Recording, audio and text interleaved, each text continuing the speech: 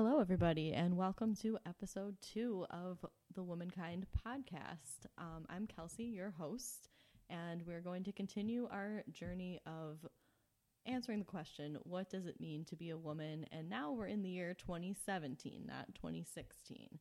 So what it means to be a woman in the year 2017.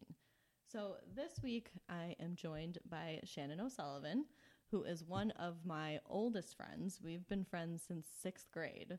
And we've been talking on the phone for hours since 6th grade. So this is really just a recording of one of our conversations from the past.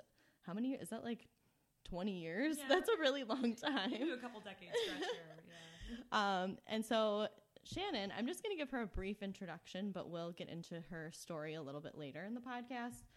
She is a doctoral candidate and instructor in media studies and communication, and has a graduate certificate in women and gender studies from CU Boulder. So she's more than qualified to be here. I just have a couple little things to mention before we get into our topic today. And I also realized last week my guest was Jen O'Donnell. This week my guest is Shannon O'Sullivan. Apparently I only have Irish friends and bias, yes. Irish guests on my podcast. So I hope everyone's okay with that. So something we forgot to mention last week is that Jen actually has a feminist-themed comedy show. So if you ever find yourself in the Los Angeles area, it's the third Wednesday of every month, and it's called the Ladies Room Stand-Up Comedy Show. And that takes place at the Three Clubs Bar in Hollywood. And if you're interested, like them on Facebook. It's called the Ladies Room Comedy. So check it out. All right, another thing that we needed to address from last week, we got into the question of why women change their last names and some of the history behind it. And I really had no idea. Do you have an idea, Shannon? A little bit about the kind of Western tradition, but not too, my knowledge isn't too extensive. As somebody who didn't change their last name, maybe I felt that I didn't have to investigate as much, but it hasn't come up too much. So I kind of got deep into the whole of my research on this. I mean, it's still pretty shoddy research, but I got some basics down here, and maybe I did learn this at some point, but I must have forgotten. So. So this is actually, and I do want to specify that this is in Western culture specifically. So other cultures may have different customs, but typically in Western culture, women take their husband's last name. And this is a little bit of the history of why. And this is from the Encyclopedia Britannica. Oh. So we know it's good. The Western source of information, yes. So I got into coverture, which if you're a lawyer, you know that word. If you're not, you probably don't. And so I'm just going to read this to you, and it sounds really dense and boring, but just bear with me. So it's an Anglo-American common law concept derived from feudal Norman custom, which, you know, they were always on point, those Normans, that dictated a woman's subordinate legal status during marriage. Prior to marriage, a woman could freely execute a will, enter into contracts, sue or be sued in her own name, and sell or give away her real estate or personal property as she wished. Once she was married, however, her legal existence as an individual was suspended under marital unity, a legal fiction in which the husband and wife were considered a single entity. The husband. How romantic. Isn't it? Isn't impression so romantic? Oh my gosh. And so I also had to look up the term legal fiction, which is, did you know what this was? As somebody who used to work for a law firm, you think I would, but I don't, actually. It's something that's like objectively untrue, but under the law, we pretend that it's true to make laws work. That was my understanding of Interesting. it. Yeah. So I think I have it's disturbing. A lot of things that fall under legal fiction. Yeah, we can think of a few. Yeah. But yeah, that's the long and the short of it. And actually, this coverture law was in effect in the United States until about the 1830s. And guess who was the first to overturn it? Utah, right? Mississippi. Oh, was it Mississippi? When is Mississippi the first at anything? Unless it's something negative, right? Yes, and I'm sorry if you live in Mississippi. Yeah, Deep South folks, you know, we're up here in New York. We're just we think we're Yankees. I know, I'm sorry. We don't know, but yeah. But that is surprising, and you know, credit where it's due. Mm-hmm. So Absolutely. Thank you, Mississippi. Yeah. So, yeah, that was the history. So if you were interested, maybe you're not, but that sums it up where that tradition comes from. And obviously it's trickled down over the years and some of those connotations have been lost. But there it is. There it is. That's why it is. So just some other things that I found in my deep searching. So according to an article from Time Magazine, it is illegal in Quebec for a woman to take her husband's last name. It's illegal. Illegal. Yes. Since 1981. Those Quebecois, they've been trying to do a lot of, rogue things over the years. And wow. And there's a similar law in Greece and in France and Italy and the Netherlands. So you just retain your surname from birth. You must keep the name that is on your birth certificate legally. Interesting, because I have an interesting opinion on that. Let's Maybe not hear it. interesting, but I think it should just be a matter of choice. So I don't agree with the state sort of determining one way or the other what you should do with your surname. So kind of interesting because I remember there was a study that was done. I think it was at Indiana University. It was within the last 5 or 6 years or so, because I actually did come across it when I was engaged, but that they did a poll. This was just a scientific poll where they asked general opinion, do you think women should change their last name or not upon marriage, etc. And actually a pretty large majority not only stated that women should change their last name, but it should be against the law to retain your father's surname, because that's what you'd be doing. And I just thought either way, I said, that's so strange that people think it should enter into kind of the legal realm where it should be restricted and that, the state should dictate your surname. So that's kind of unusual. But this was just a general opinion poll.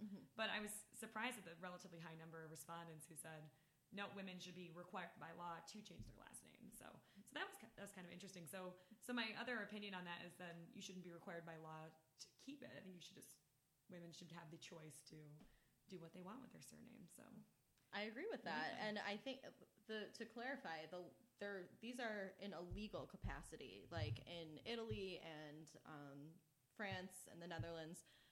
Socially, women do take on their husband's last name, but legally they're not able to. But you're right, why is that such a big deal? Yeah, I don't know why the state would have to get involved in that regard. So it's a little bit anti-democratic in that sense. And Quebec, their idea behind it was to make sure that there's more equality among last names, so that a lot of women are keeping their last name and extending it. Interesting. And then what happens? Is there any kind of legal parameters regarding if they have children and which? I mean, I don't know. Yeah, interesting, because this is the kind of thing that comes up too, because I always kind of joke when people ask about, people assume that I've taken my husband's last name all the time. And because it's still relatively rare. I'm still part of a relatively small number of women who are legally married and chose to retain their last name. But it's interesting because I always say that my husband and I both retained our father's surnames, because you're having your father's name as well. It's not, so there's something to that too, which I think is kind of fascinating. But it's just one of those traditions that people are deeply invested in, apparently, and not just men, obviously women as well. So it's just so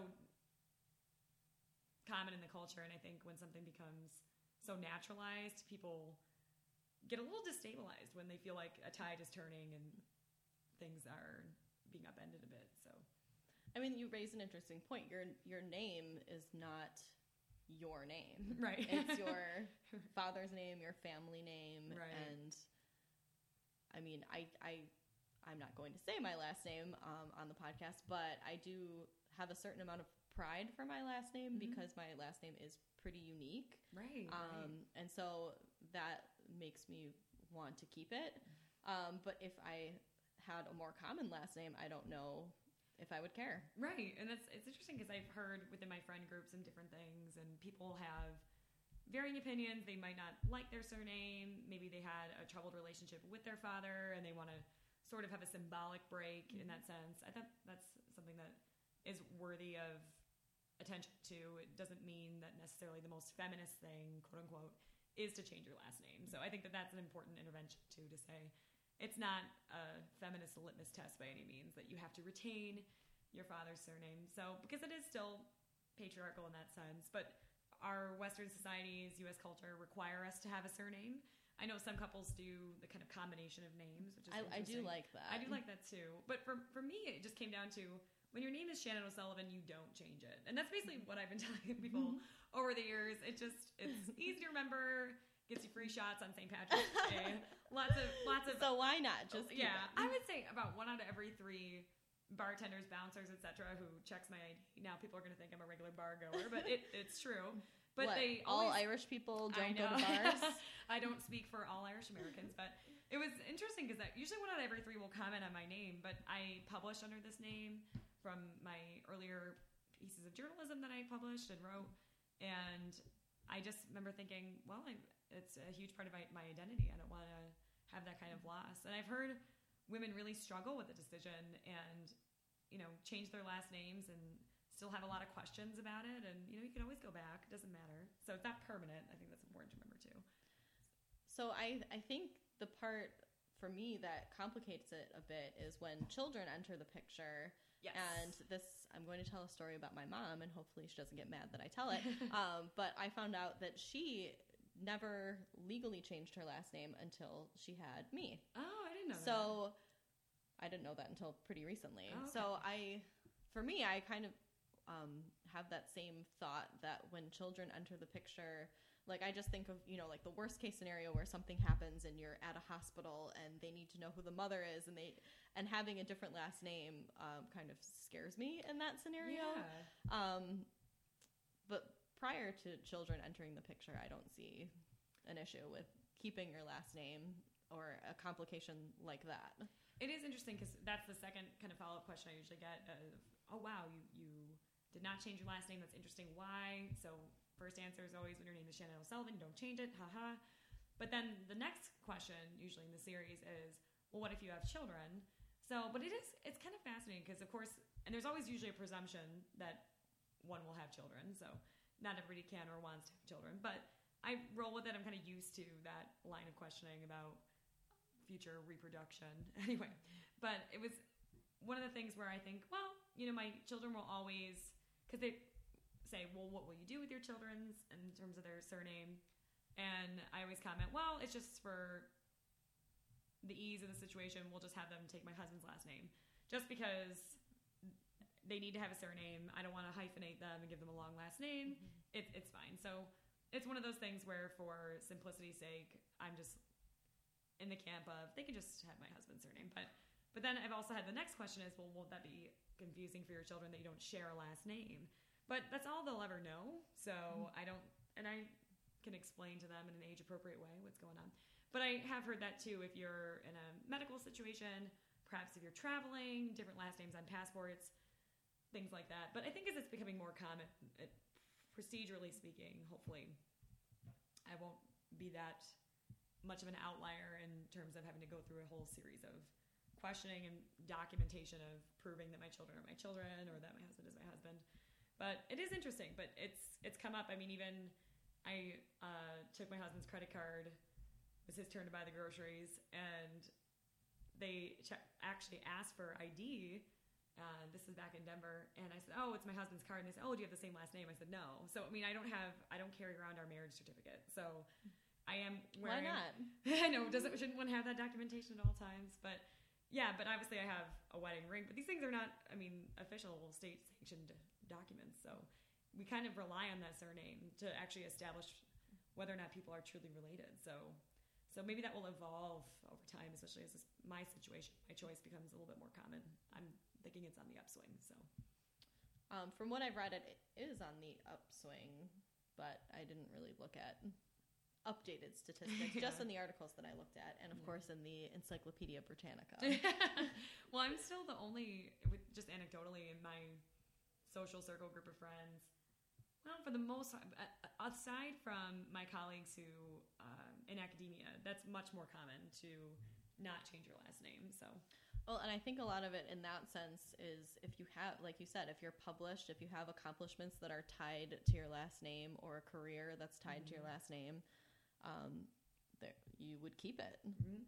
Yeah, it's really a pain to prove that you are who you say you are when you do change your name as well. And there was a nice savings involved in not changing my last name. I didn't have to. Right. It's really expensive. Yeah, I saved update. a few $100, so good Definitely. on me. And keep your wedding costs down. That's one way of doing it. So, All right. I think at this point we will get into Shannon and some of her personal experiences and her thoughts. So first, I just want Shannon to tell us a little bit about what her story is, who she is, where she comes from, and you can interpret that however you'd like. Sure. I love the open-ended question. So I'm from Buffalo, New York, where we are currently recording this. And for my first 26 years, lived in the north side of the city and the west side of the city.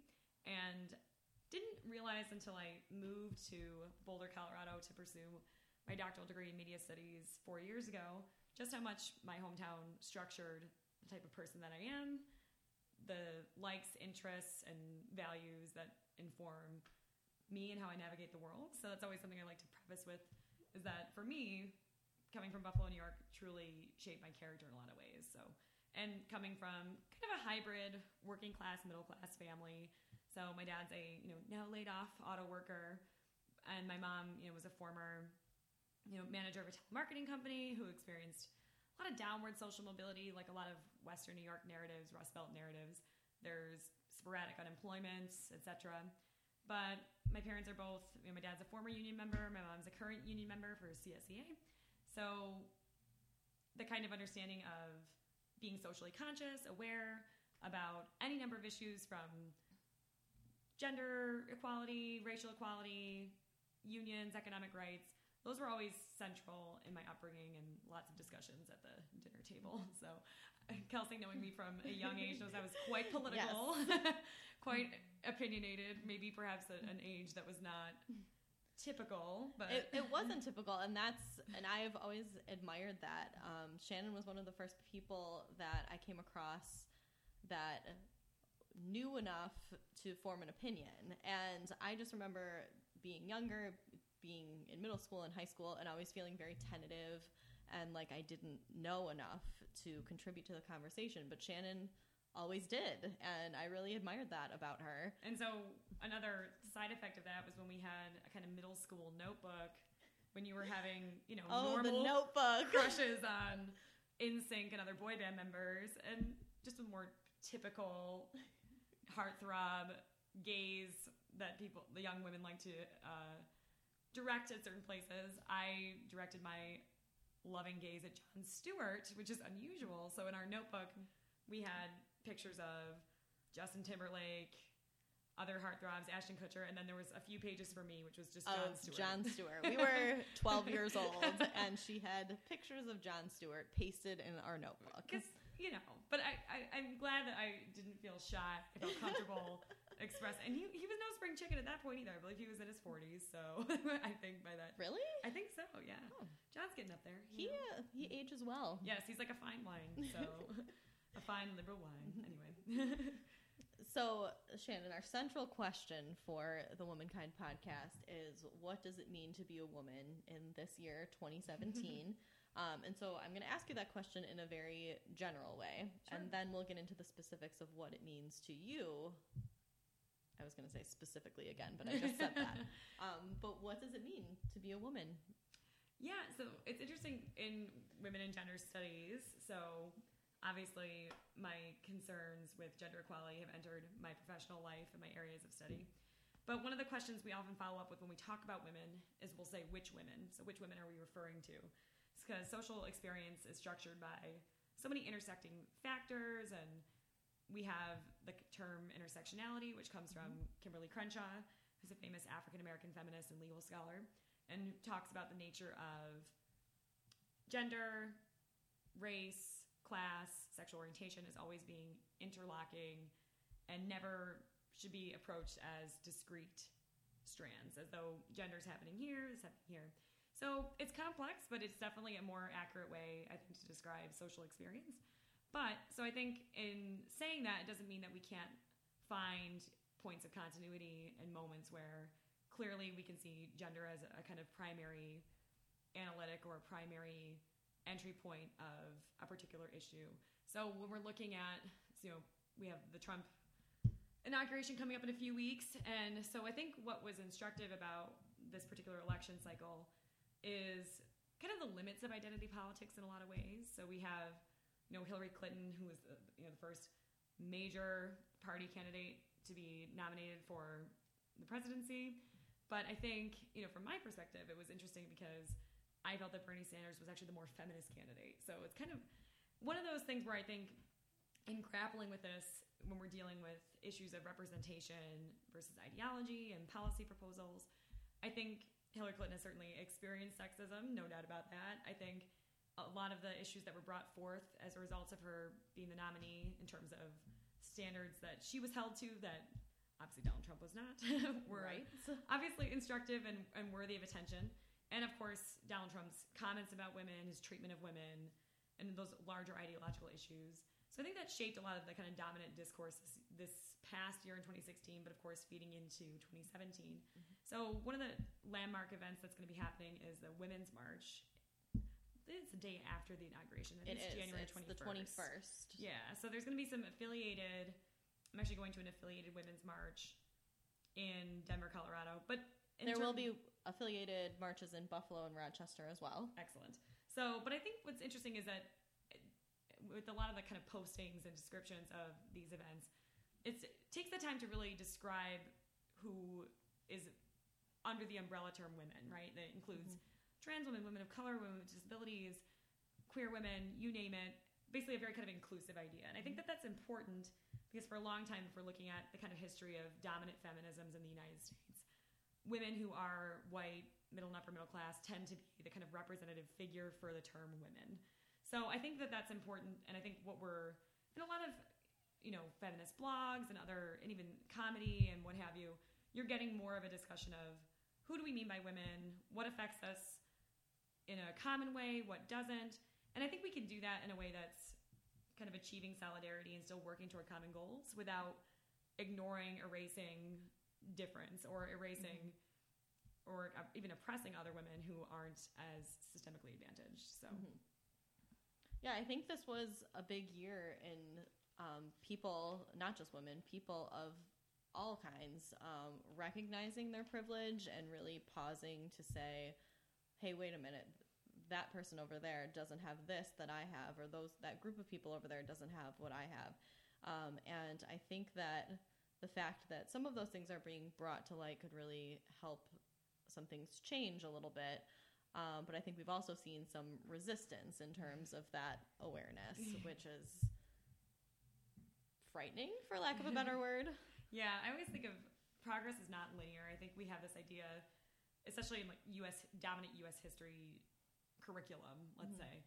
There's always an understanding of linear narrative of progress, that things improve in a straight line, and when actually looking at the historical record and social events and social movements, that's absolutely not the case. So the people that tell the story in a linear way are the people that are in a position of power. And isn't that convenient, right? To say, well, everything's getting better, so no need to critically examine what's happening now, or don't whine, or don't these kind of feminizing terms, right? And that was actually, you're right. Yeah, it is. That was actually a little bit of a fear that I had if Hillary Clinton was in fact elected, because I think we did see to a certain extent with the election of President Obama that certain people in certain places said, oh, well, we now have a black president, so racism is over, which is not the case. Right. But it just is kind of reducing these things. Like you said, this is very complex. There are a lot of different things involved here, but that just kind of reduces all of the complexity to like a single issue, which none of it is. Right. Yeah. And so that was tough. So I'm hoping there's kind of my aspirational, what does it mean to be a woman in 2017? And I think, without being too monolithic or suggesting that there's one way to be a, woman, however one defines that.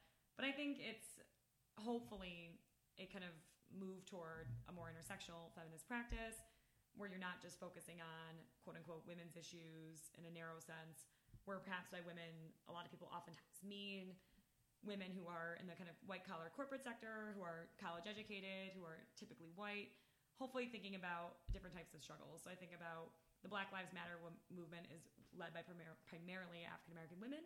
And I think that that's definitely a feminist movement for sure, and an intersectional feminist movement, but also placing, race at the forefront, but without losing an attentiveness to gender as well, and also remaining attentive to other dynamics, but really getting the point across, right, in a powerful way. And it's an interesting moment because you have Black Lives Matter coming about at a time when we actually have a Black president. So it's from 2008 to 2016, it's an interesting trajectory because we went from, at least in this dominant discourse with some, white elites especially saying, hey, we're post-racial.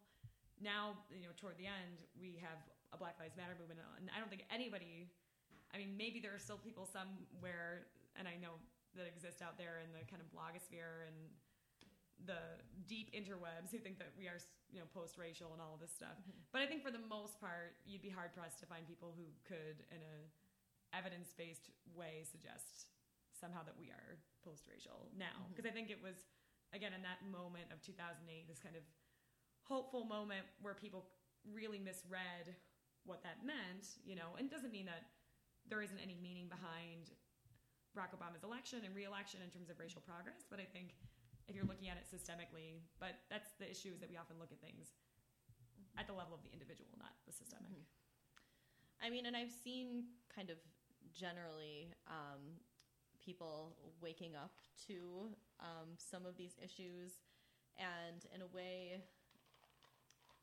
where they... Oh my gosh, I totally forgot what I was going to say. It's okay. Do you want to pause? No, we can. No, you can jump in here. We'll just talk right through it. Yeah. Well, I was thinking about, because this was such a difficult, in 2017, I think it's kind of, in a way, the veil has been lifted in a lot of ways, because I think we see a kind of a failure of a mainstream media system that likes to represent things as sort of happening at the individual level. So it's not interested, it's a system that's not really interested in looking at systemic problems and really diving deep into particular stories and narratives. It kind of likes to oversimplify things. So it was really easy to make it seem like, well, I remembered what I was going to say. I'm sorry. No, yeah. So, in a general way, I think that I saw a lot of people, or heard a lot of people say, we all know that racism is bad. Right, but it's a failure to understand and see some of the nuances that are under the surface. Yes. So I don't think when you talk to people that are in a position of privilege, I don't think they're denying that it's a negative thing, but they don't understand the implications of what's going on. Definitely. And I think that's worthy of people, again, when they think of racism, they think of a particular race as kind of caricature. Mm-hmm. They don't think of the school to prison pipeline. They don't think of the ways in which whiteness is so normalized that all other races are quite literally held up to a standard of white supremacy, which, when we talk about white supremacy, people think of neo-Nazism, they think of the KKK, but actually the other definition of white supremacy is it's at the race that's at the top of the racial hierarchy. I know as a white person, I often didn't think of race as applying to my life at all. Mm-hmm. When oftentimes when we hear the word race, we immediately assume African Americans, people of color. We don't assume, white people, we have a race too, because we're just kind of cast as race neutral, as though it's not structuring our lives in a very particular advantaging way, which it is. So, but yeah, I think people get hung up on somebody saying a racial slur or doing an individual act, but not thinking about racism and its systemic complexity, which from our curriculum to policing to the fashion and beauty industry, it permeates and structures so much of everyday life that it seems so normal to particularly people who have privilege like us, white people who don't have to see it. Because that's the thing, I had to be told. So people, that was the part of my awakening too, is I had to be informed, I had to read, I had to get an understanding, whereas people of color, that's just, they're navigating that world from day one. Right. So, they don't, it's not learned in their case. Right. Because it's no choice involved. Mm-hmm. So I think it's one of those things where I think there has been a lot of productive discussion in terms of race and gender issues and class issues. I was a little disturbed. I think I've just been disturbed by the term identity politics, how it's deployed, how people understand it. how oftentimes it can be removed from these larger systemic issues. And I think it's kind of being deployed now by people from advantaged groups. Particularly we have this kind of new white supremacist movement. I know they call themselves the alt-right, but they're white supremacists. Don't want to give them that kind of legitimacy. But they're sort of using certain, we call it neoliberal language of, individualism and identity. They're kind of co-opting that language to make it seem, quote unquote, more acceptable to have these oppressive white supremacist beliefs. So I think I'm nervous about how some of that language is used and how we often think of identity as sort of a fixed thing happening at the individual level, but not a structural, wider systemic problem. So that's probably the one thing in terms of 2017, what I'm hoping for is that people understand, how these systems are operating, and hopefully that people who are really resistant to it can have more of an openness.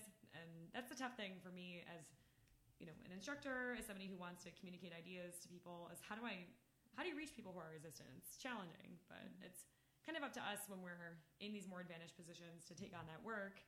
But it's when people are resistant, they close down any arguments. I've been on those online debates where it disintegrates pretty quickly, and you just end up being incredibly frustrated at the end of it. But I think a lot of people are kind of feeling that post-election almost hangover still of, oh gosh, like these kind of conversations with relatives, close friends who have these extremely harmful beliefs. How do you grapple with them? So I don't have any answers in that regard for sure. But I mean, I think I've had this conversation with several people at this point about what to do when you're in a situation like that. And I guess the best thing that you can do is just try.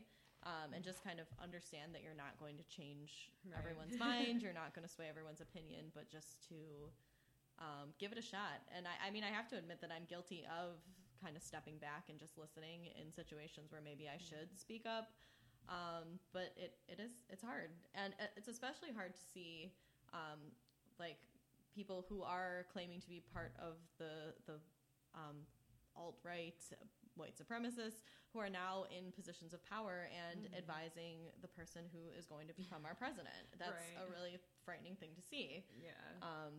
Talk about, really in terms of progress not being linear. You go from having the first African-American president to a pretty openly white supremacist Donald Trump. I mean, it's hard pressed to differentiate between him having white supremacist advisors and embracing and benefiting from, because there's still those people who kind of defend Trump and saying, oh, he just likes to profit from those things and use it for political ends. It doesn't mean that he himself is white supremacist. But to me, it's not really, that's like a sad point to try to make. It's like, oh, well, he's just using it for his own manipulative ends.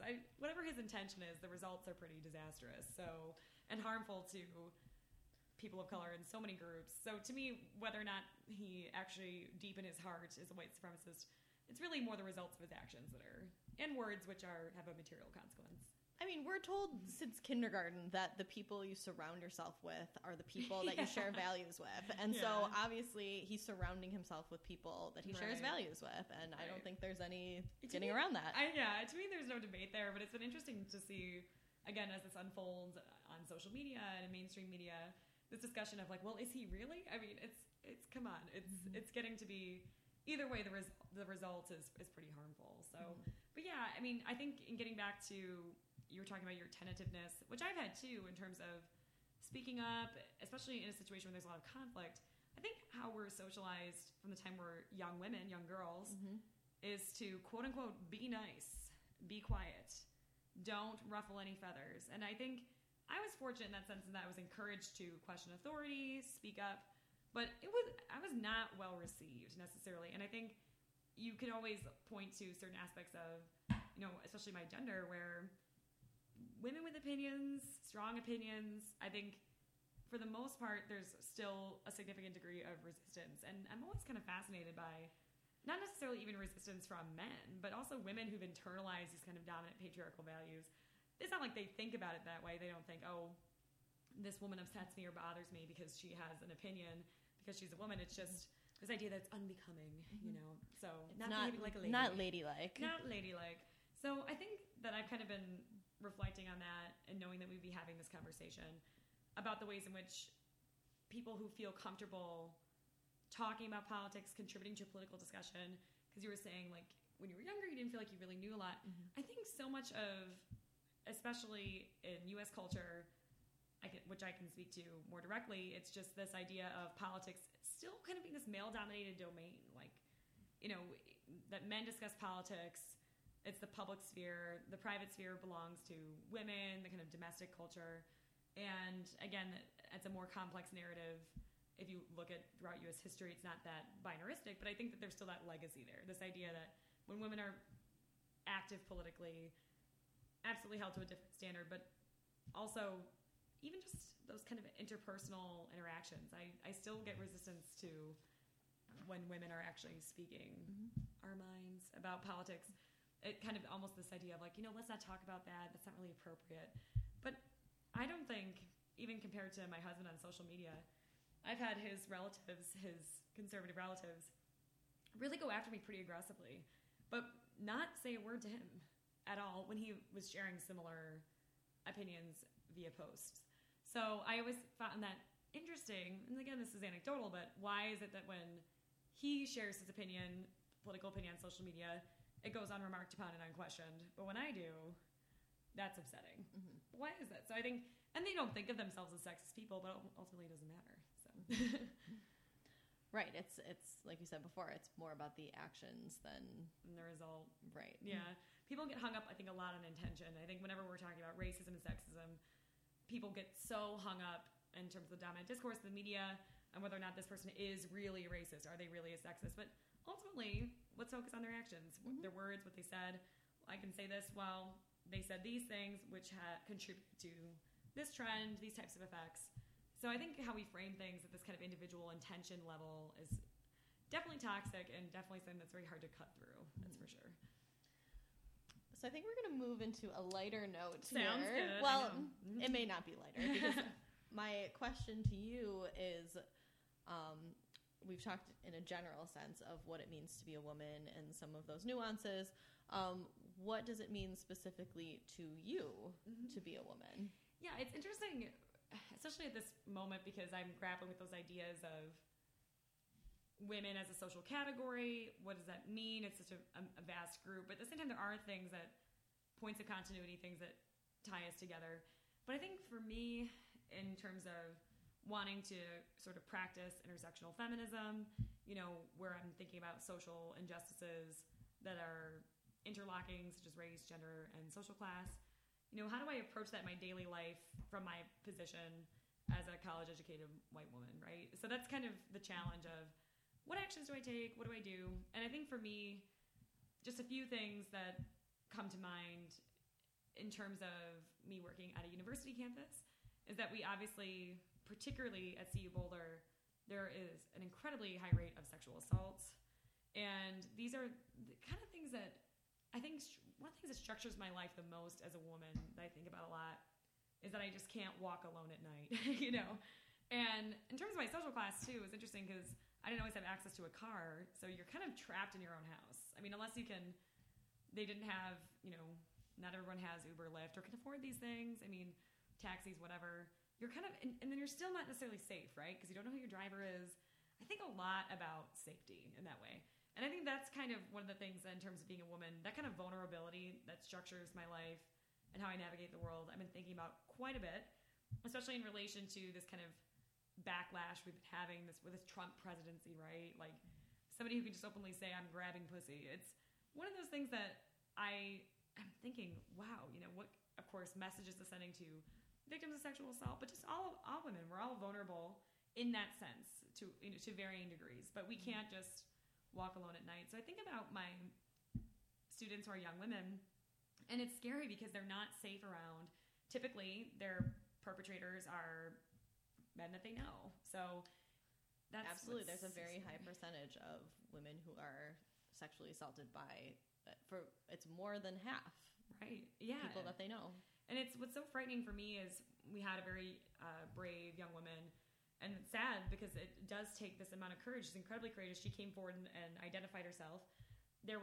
She was sexually assaulted at a St. Patrick's Day party a couple years ago on or near campus in Boulder. And she finally came forward, and of course, her rapist was cast as, by his attorney and all of this, as though, he was suffering such a grave injustice and he wasn't going to be able to go to medical school now. I mean, this is such an intersection of,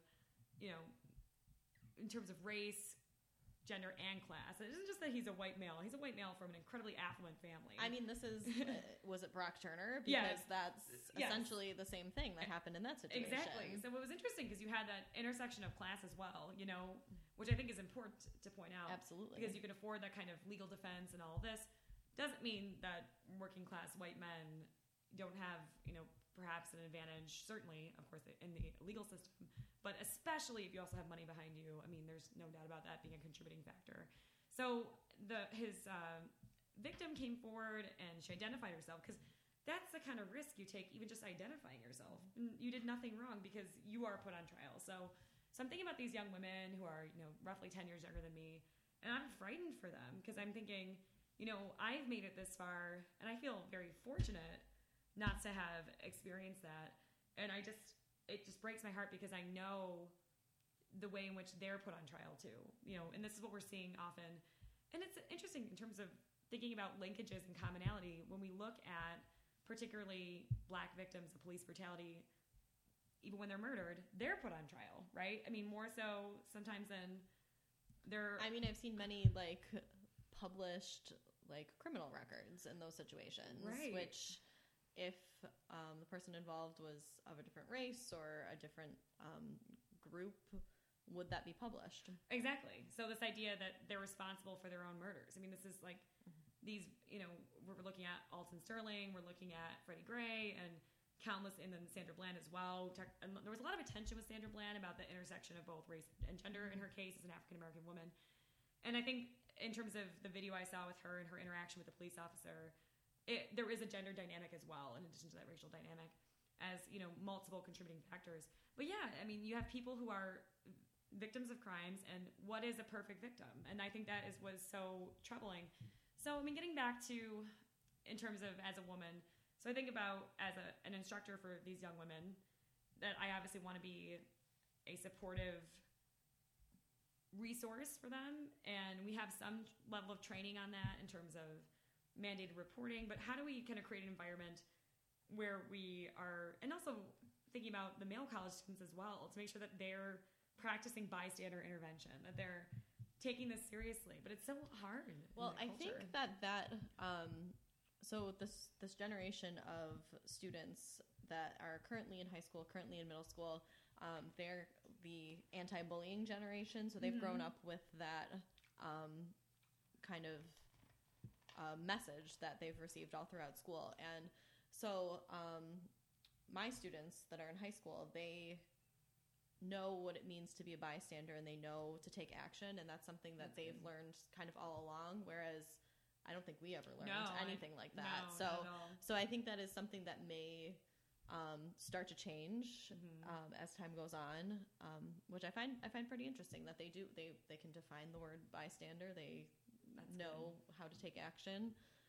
So hopefully that's something that over time will just be more in the forefront as the action to take in those types of situations. Yeah, and I think so for me, as being a woman instructor on campus, that's an issue I'm thinking about a lot. Also, in 2017, particularly because of this kind of assault on Planned Parenthood and reproductive rights, it's so, again, in terms of this idea that we have a linear narrative of progress, I think, and I know for you and I going through Catholic education, obviously very pro-life environment, and this being the standard by which everyone politically was approaching the issue, it's been interesting because there's been a lot of inroads at the state and local level regarding reproductive rights. So I think, particularly in terms of rolling back reproductive rights, but I think another issue within that is, of course, with Planned Parenthood, is that it's frontline healthcare for a lot of women who are poor, women of color, again, the more vulnerable populations within the category of women.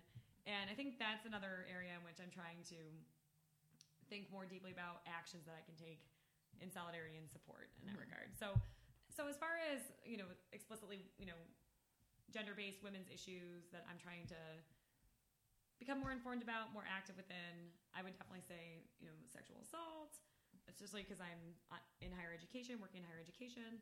And then, of course, reproductive rights, healthcare.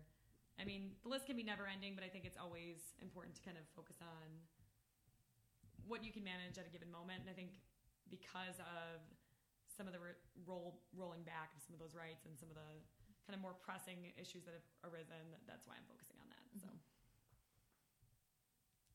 So we're going to move into a segment that I call Stories of Subversion. And the story that I have is actually very much connected to what you were just talking about, the issue of safety. Because I think if you are a woman and you are a person who's vulnerable, it is something that you think about, and it is something that other people, men in most cases, don't have to think about. So my story centers on a group of 3 women in Mexico City, and they call themselves Las Hijas de Violencia, which means the daughters of violence.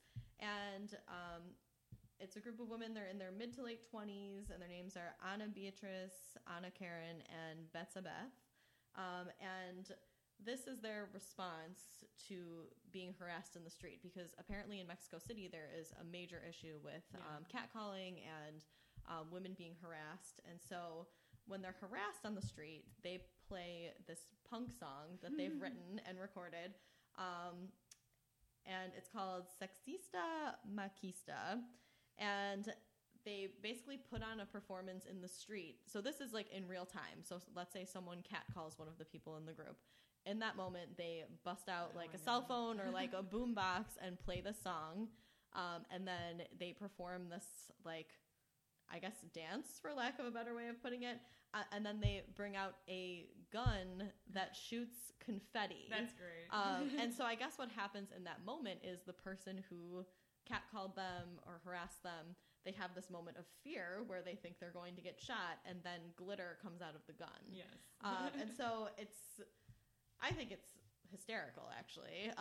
But it was just their way, these women, their way of combating that. And so I have some quotes here from some of the women, and it says, "The harasser will say, 'I just say that you were pretty,' or 'I was just looking,' and I say, 'Well, it's just confetti and it's just a song.'" And it shows how art can be such a powerful weapon. And that's from an article on fusion.net, with a quote from one of the girls in the group. And I mean, the other thing that they mentioned in the article is that it's just basically the canned response to that situation would just be like, I know in that situation I would probably just smile, even though why am I smiling in that situation? I would smile, ignore it, and walk away. And so I guess it's just that element of surprise of doing something back to the person who's harassing you in that situation. And the people that they've done this to are like deeply offended by it when they are the ones that should, the people who are being harassed are the ones that should be offended. Yeah. So I just found that to be a pretty awesome act of subversion. Yeah, that's pretty incredible. I'm incredibly impressed by that because it's clever, creative, and does so much because it actually hopefully ends up fostering the kind of empathy to say, you think what you're doing is harmless, and hey, but isn't what we did harmless too? But so it really kind of reverses the script a little bit, which I always appreciate when that's happening. Jessica Williams from The Daily Show, speaking of awesome ladies, she did a really funny bit a couple of years ago about street harassment, and one of the things that she did to combat it, and I can't curse on here, but it's to act like a effing psycho. And she said, literally, it shows her walking down the street like dancing around, doing all this crazy stuff. Basically, because the only way to ensure that she would not be remarked upon or catcalled is to act so irregularly, or to act so abnormally that people would just be weirded out by you and not even want to approach you or say anything. So that was kind of her way of making her point, was to say, this is the only way I can avoid my appearance not being commented on by men as I'm, again, in the public sphere, right? It's the idea of that women, are we safe on the street? And in a lot of ways, we're taught from a young age that we're not, and so we have to walk a certain way. I think about it all the time, not looking at people, all the things that I have to do. I take public transit quite a bit, and it's hard, but just something that I've adapted to, and it shouldn't be that way, but it's part of being a woman. So again, back to the hashtag, not all men, but hashtag yes, all women. So, because again, men will respond to that by saying, some men will say, but I don't do that stuff. But the point is that that's great that you don't do that, but we still have to, all of us have to navigate the world in a certain way as a result. Mm-hmm. Did you have a story of subversion that you'd like to share? It's interesting. I have just a couple of thoughts, because there's been a lot more discussion too about equal pay for equal work. Mm-hmm. So in Iceland, I saw lady this. workers did a walkout. I think it was at like 2:36 p.m. or whatever the time would be relative to basically when they technically stop earning money for the rest of the day compared to their male counterparts. There was an incredible walkout protest in Poland this year where women wore all black, again in support of and preventing the rollback of reproductive rights. That was a really impressive moment, and I'm hoping that some of that energy can be channeled in the Women's March in a couple of weeks. But yeah, I was trying to think about, in terms of my own personal anecdotes, I remember, and I don't know how advisable this is, but it's something I did in the moment that was certainly subversive. But I was actually at a show, this was about 5 years ago here in Buffalo at a Town Ballroom, actually. Great venue. Nothing wrong with the venue. But I was standing by the door, and I was with a couple of friends, and my husband had just finished, he had played a show earlier there, and waiting to kind of pack up his stuff. And this guy, it wasn't even just that he slapped my ass, he actually just like rubbed it, and it was just really, no manner of touching me without my permission is acceptable, but it was particularly invasive. And I was so shocked. I was like, a couple curse words, and it took me a minute or two to get my bearings to kind of grasp what happened. Again, not a major thing, but I was like really unsettled by it. So when my husband came back over, getting our stuff ready to go in the car, we're still standing back by the door. Same guy walks past, and I lock eyes with him. And I walked over and repeatedly slapped him as hard as I could in the ass because I wanted him to have a sense of what that's like. Mm-hmm. Again, not necessarily the most advisable thing, but I, repeatedly did that and said, how do you like it? And, he was pretty stunned, obviously. Mm-hmm. And my, of course, final way to close out the situation was to say, don't ever touch me or any other woman ever again. So I was really thinking that was going to sink in. But I remember he was pretty ruffled by it, and my now husband's comment to the guy was, don't think about doing anything, retaliating. But then Matt went outside later, and because he was still kind of getting his stuff together, and he said the guy seemed pretty flustered and weirded out. Mm-hmm. So hopefully that was a lasting message, but I don't know. I hope so. I hope it's like the people that are, the receiving end of the girls with the glitter guns. Right. They're stunned, and hopefully will think about their actions. And I think it was strange because when I would tell that story, a lot of responses I got were that was kind of reckless on my part, because what if he, could have turned the tables and, hit me back or something. But but again, that's that fear and vulnerability. Yeah. And well, and it was funny because when I TA'd for a gender studies course this past semester, and it's interesting to kind of, we have 18, 19-year-old students who are thinking about some of these ideas for the first time. So it's kind of interesting to watch them develop and think deeply about gender and how it structures their lives and how they move through the world. But this girl came up and she said, well, and I noticed a lot of young women will be almost resistant to the idea that there is sexism. Almost like I think there's almost a part of them that really wants to believe we just live in a meritocracy where all things are equal. So there's some degree of resistance even with women. But she was saying, well, I get free drinks. That was kind of her comment as to why it isn't so bad. And I said, well, just briefly, well, are those drinks really free, or do they come with an expectation? So good question. Right. So, but it was interesting to kind of watch her work through this in conversation. But well, that was something that actually Jen and I talked about last week about how it's the generation coming up. We talked about how a lot of millennial, well, I don't know numbers specifically, but some millennial female voters who didn't like Hillary Clinton just either didn't vote or were just kind of like, we'll get the next one in terms of the next female presidential candidate. Like this was kind of like a run-of-the-mill thing for them in some cases where they maybe take for granted that women can be in positions of power. Interesting. Yeah, I'd like to read more about that because I know I was of course, in a lot of kind of leftist circles regarding women feminists discussing what to do, because there was, Hillary was a very flawed candidate for a number of reasons, not, of course, having to do with her gender, but so it was kind of a difficult vote for a lot of folks. Do you vote for Jill Stein, another, not major party, but, Green Party candidate? But again, all this drama with the Electoral College, it's not one person, one vote. And, for me, it was a really trying decision, but in my mind, it was kind of, well, this is kind of an emergency, can't really work. A progressive movement really can't achieve much with the Trump presidency other than be on the defensive. And I think we can do a little bit more than that. But certainly it's been a challenging road and not a preferred outcome. But I'd like to hear a little bit more about that in terms of millennial women who sat it out because they're not seeing if it was something that they took for granted because of not thinking about gender in the same way. I'm interested to read more about that. So. Well, we can look into that for next week. We can, absolutely.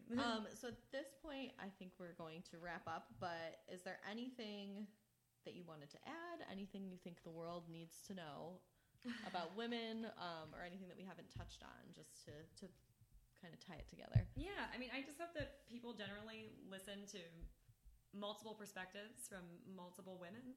Hopefully that women are at the forefront of these discussions, and there's a long way to go, but I just think as far as our own individual responsibility, I think listening to other women helps too, and is critical and important, especially if they are women who do not share your social experience and location. So I think sometimes it can be overwhelming to think about, am I doing the right things? Am I basically doing my part in the appropriate way? I think it's important not to get necessarily too hung up on yourself in that regard. I think it's easy to do that with a culture that kind of promotes that.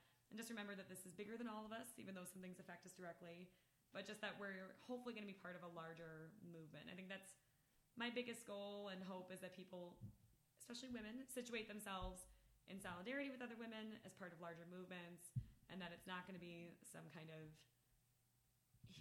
heroine narrative instead of hero narrative of, getting us to some point of quote unquote progress. So again, no definitive answers, but I just hope people keep staying engaged. And I think I've been fortunate in that regard, that my career track and my background fostered a sense of being able to stay current with the news and know different sources I can look to for information. So I'm not just relying on certain perspectives, and not to be intimidated, hopefully to just try to learn as much as you can, and not be afraid to raise your voice, because I think especially for women in our society, it's taboo still to be opinionated and expressing yourself. So to not let basically people bring you down and make you self-conscious about voicing your opinion.